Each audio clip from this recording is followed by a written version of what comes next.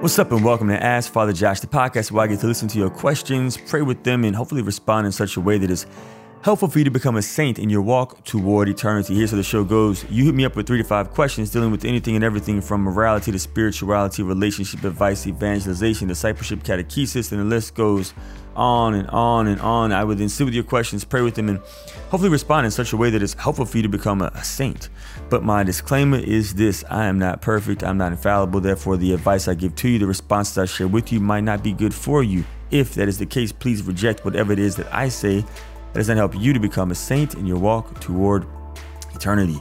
If my advice is helpful, though difficult, then please lean into more time with Christ in prayer and in study so that God can give you the grace that you may need to fulfill the demands of discipleship. If you're a first-time listener, you can hit me with your own questions, comments, and critiques at www.ascensionpress.com/askfatherjosh, spell out ASKFATHERJOSH.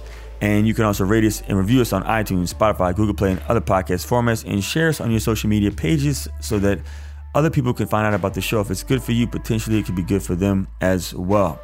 On today's show, we're going to address questions about the saints and the Blessed Mother. Do they cry in heaven? Do they experience pain and suffering whenever they pray for us, when they accompany us? We're going to talk about Mary again, and did she ever experience anger? And finally, we're going to talk about scrupulosity, particularly with the sacrament of reconciliation and struggling with the thought of, do I need to reconfess some of these sins that I have already confessed if I forgot to mention certain things about those sins? But before we get into those really, really good questions, I want to share with you a glory story.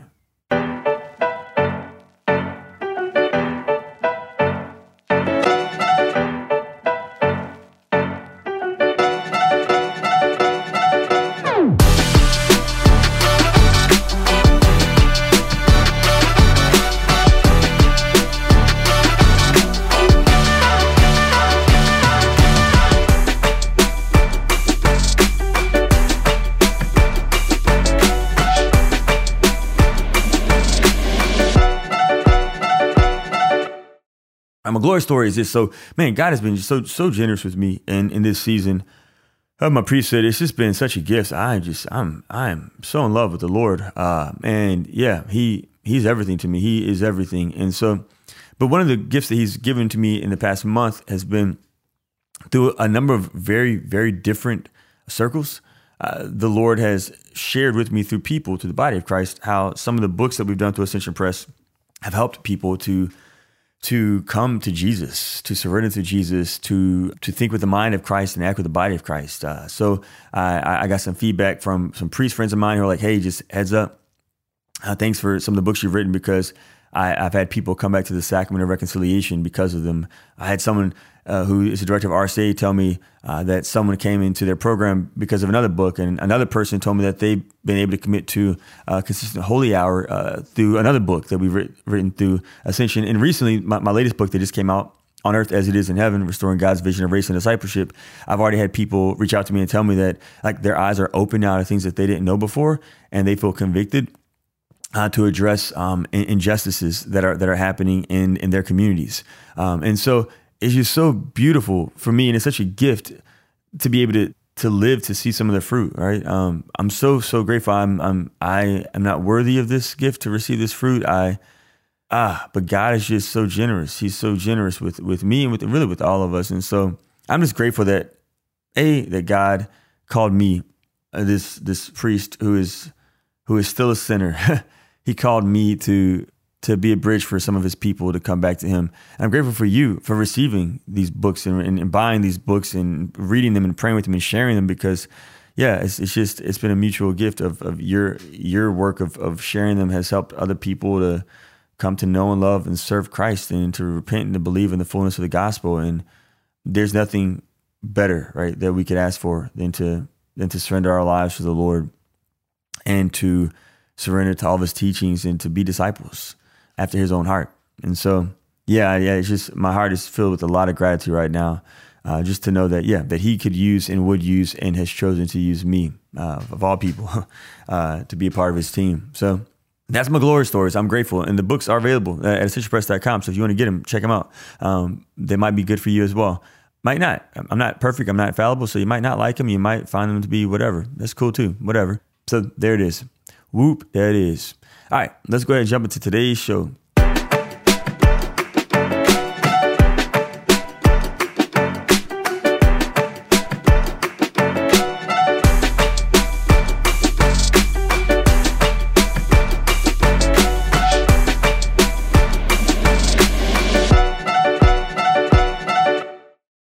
All right, first question comes in from Teresa. Teresa reminds me of that Audrey Assad song, Jesus, I need you.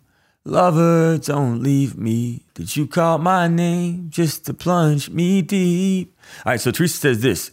If there are no more tears or weeping in heaven, then when we ask the saints to pray for us, they experience pain and sorrow. If I understand correctly, our Holy Mother Mary weeps for us. That's a great question, Teresa. So let's first of all start with the Bible. Like, what does the Word of God say? So the Word of God says this in the book of Revelation, which was written by St. John, the beloved disciple. He's the apostle who rested his head on the breast of Jesus at the Last Supper. And he was the only apostle who was faithful to the cross when Jesus Christ was crucified. And he says that God will wipe away every tear from their eyes, and death shall be no more. Neither shall there be mourning, nor crying, nor pain anymore, for the former things have passed away whenever we make it to heaven. That's in the book of Revelation, chapter 21, verse 4. So when the saints see us in pain, when they see us experience profound suffering, like, do they have like profound sorrow in their hearts? And are they crying? Do they suffer with us, like in solidarity? So the answer is no, in a sense. The saints no longer have a fallen human mind in heaven because they do not see our suffering the way that we see our suffering. While we're still on earth, we're in our fallen body. We have a fallen nature.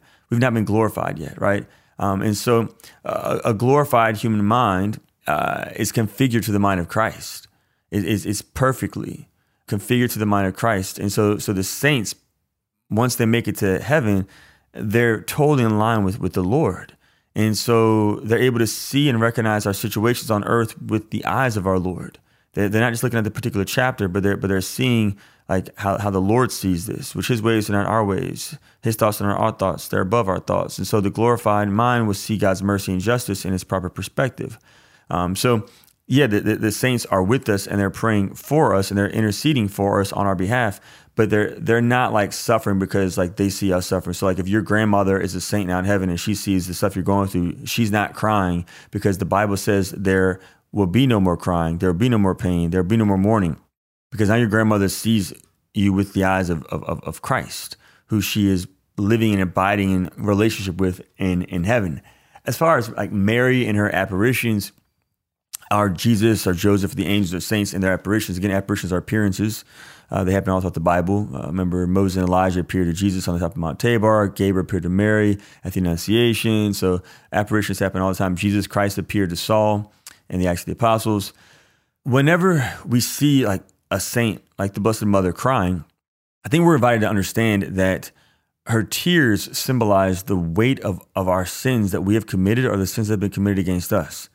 So rather than actually crying, her tears and the tears of the saints who also have cried in apparitions, they reflect to us emotions that we should be feeling right now, like emotions that we ought to be feeling when we're confronted with our brokenness or the brokenness of others in our community. So it's not like they're actually feeling it, but they're showing us and giving us a mirror of how we ought to be feeling, right? We should experience this sadness over sin, and that sadness should lead us then to more prayer and penance. It should lead us to more almsgiving. It should lead us to more evangelization and discipleship. It should lead us to more repentance and belief in the gospel of Jesus Christ. And so that's what they're doing. They're not actually feeling it. They're showing us it's okay for us to feel.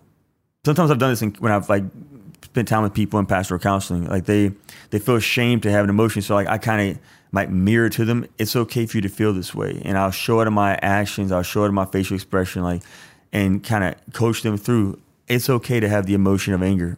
It's okay to have the emotion of sadness. Now, what are we going to do with that anger now? What are we going to do with that emotion of sadness, right? Let's allow the Holy Spirit into this conversation so the Holy Spirit can invite us to use the emotions of anger or sadness or whatever it is to draw us to deeper prayer and to action, to justice, to charity, to evangelization and catechesis. So Hopefully that was sufficient, Teresa. Speaking of anger, let's go ahead and answer Bridget's question about Mary. Did Mary ever feel anger? Father Josh, most people talk about the suffering that Mary experienced during the passion and death of her son, but wouldn't she have experienced anger too? Wouldn't she have felt outraged at the pain and suffering being inflicted upon her son? I know she would have never acted on any anger she felt because she is without sin, but that doesn't mean she didn't feel it, right? Can you help clarify? Hopefully I can help clarify, Bridget. Anger is just an emotion, and emotions are not sins. Sadness is an emotion, and that's not sinful. Jesus Christ flipped tables in the Gospels. When he flipped tables, he didn't do it with a smile on his face. Like, he was angry, but it was just anger. It was righteous anger. Righteous anger is good. We ought to feel righteous. If I saw like a group of guys jumping my grandmother in the streets, my authentic and correct and right emotion would be anger, and my anger would lead me to go and fight for my grandmother, to protect her, to defend her, to save her from the attacks of the enemies. So Mary certainly would have felt anger at seeing her son misunderstood and beaten up and scourged and abused and molested as he was stripped naked and cursed and mocked and crucified. Of course, yeah. No, she would have felt anger, and I would say she would have acted on that anger. But the actions that she committed that flowed from her anger were prayer of intercession. Her action was to be in solidarity with Jesus. Her action was to, with Christ, forgive those who were hurting her son, right? So, because she's always in line, totally in line with Jesus Christ. And so anger is fine to experience. It's not sinful. And I always tell people this, particularly whenever they struggle with forgiveness of other people, like, I still get angry when I think about what they did to me. I'm like, anger is not a sin. It's not bad to feel anger. It means you're human with emotions. Now let's give that anger to Jesus so that the Lord Jesus Christ can use that anger to draw us to intercession for their salvation, all right? For their salvation, for what they've done, how they've offended us. So hopefully that was helpful. Yeah. All right, we're going to take a quick break. When we get back, we're going to dive into our final question about struggling with scrupulosity.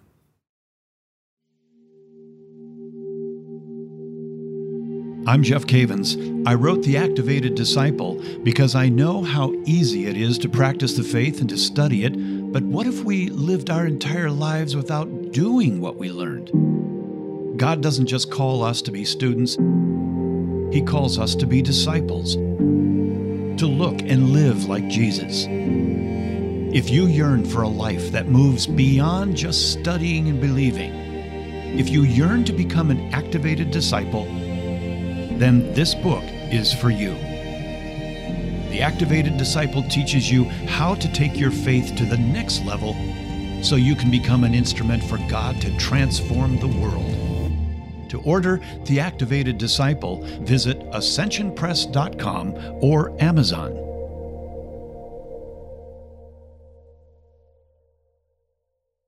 And we're back. Just a quick reminder, you can hit me up with your own questions at www.ascensionpress.com/AskFatherJosh. Spell it AskFatherJosh. You can also rate us and review us on iTunes, Spotify, Google Play, and other podcast formats. And you can share us on your social media pages. This will help other people to find out about the show. If it's been good for you, potentially it might be good for them as well.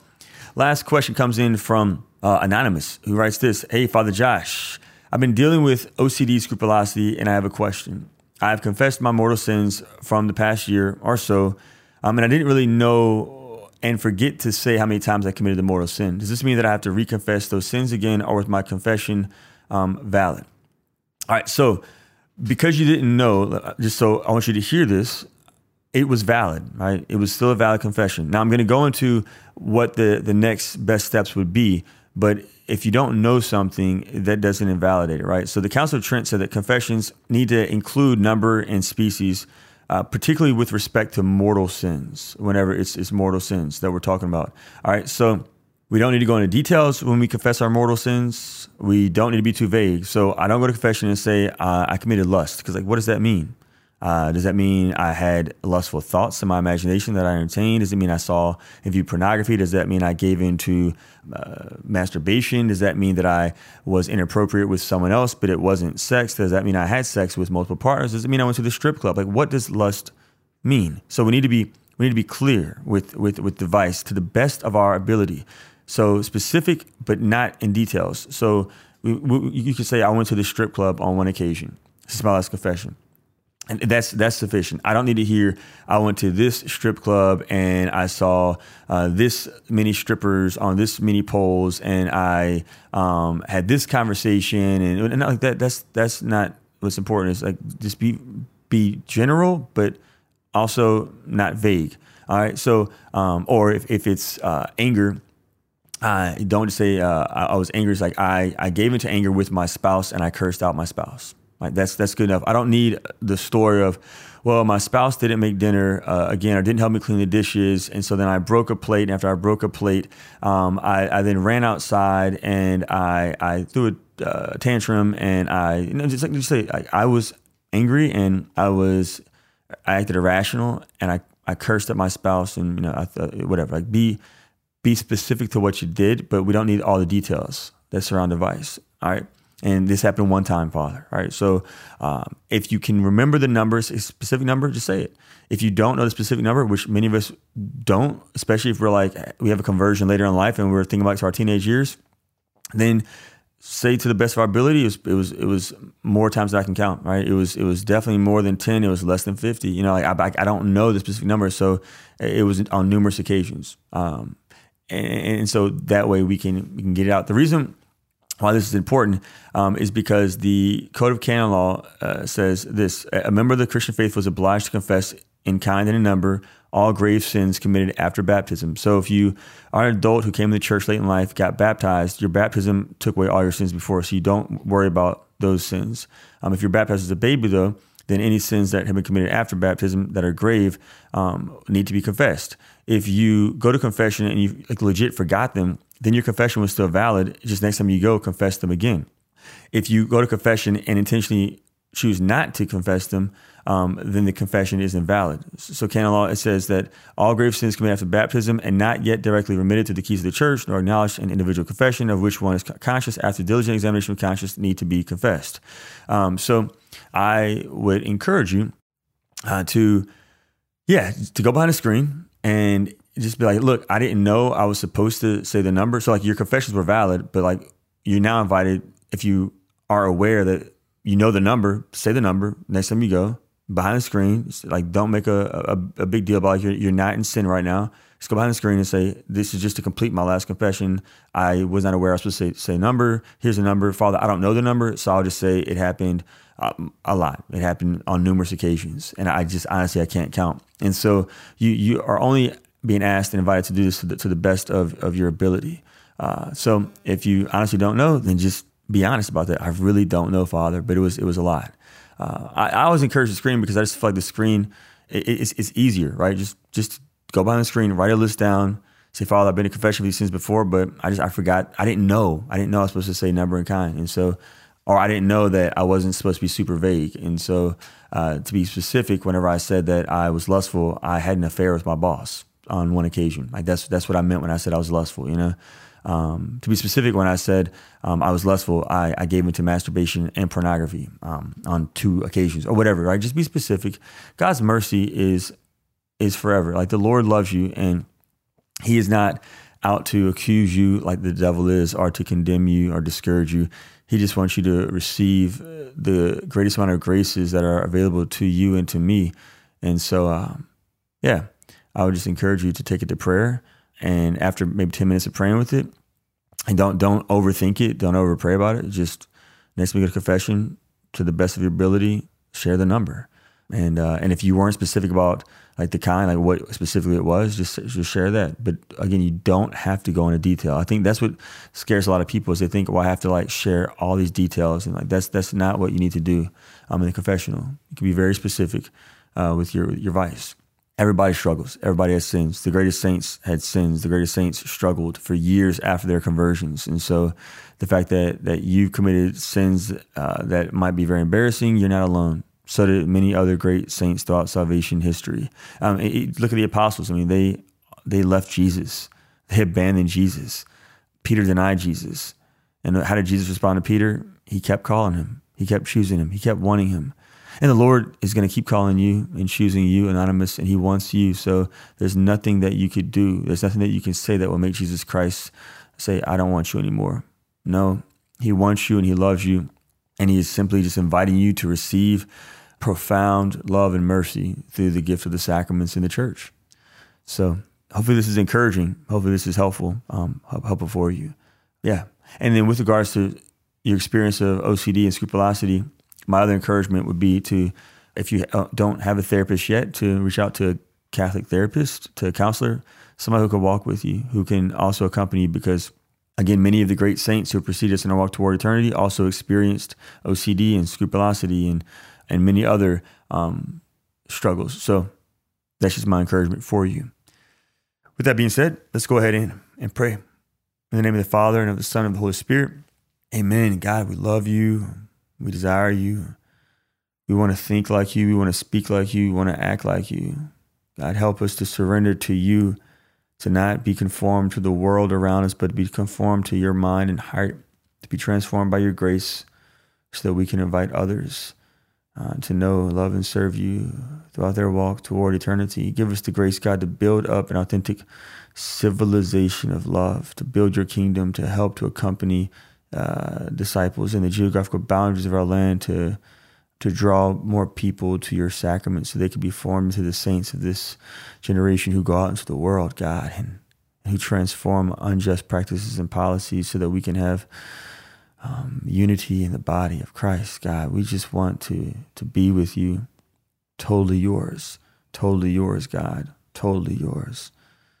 We ask this prayer, Father, through our Lord Jesus Christ, your Son, who lives and reigns with you and Holy Spirit, God, forever and ever. Amen. All right, y'all. That's the show. Let's stay in touch. And don't forget to get my new book. It's at ascensionpress.com/on-earth. It is called On Earth as It Is in Heaven, Restoring God's Vision of Race and Discipleship.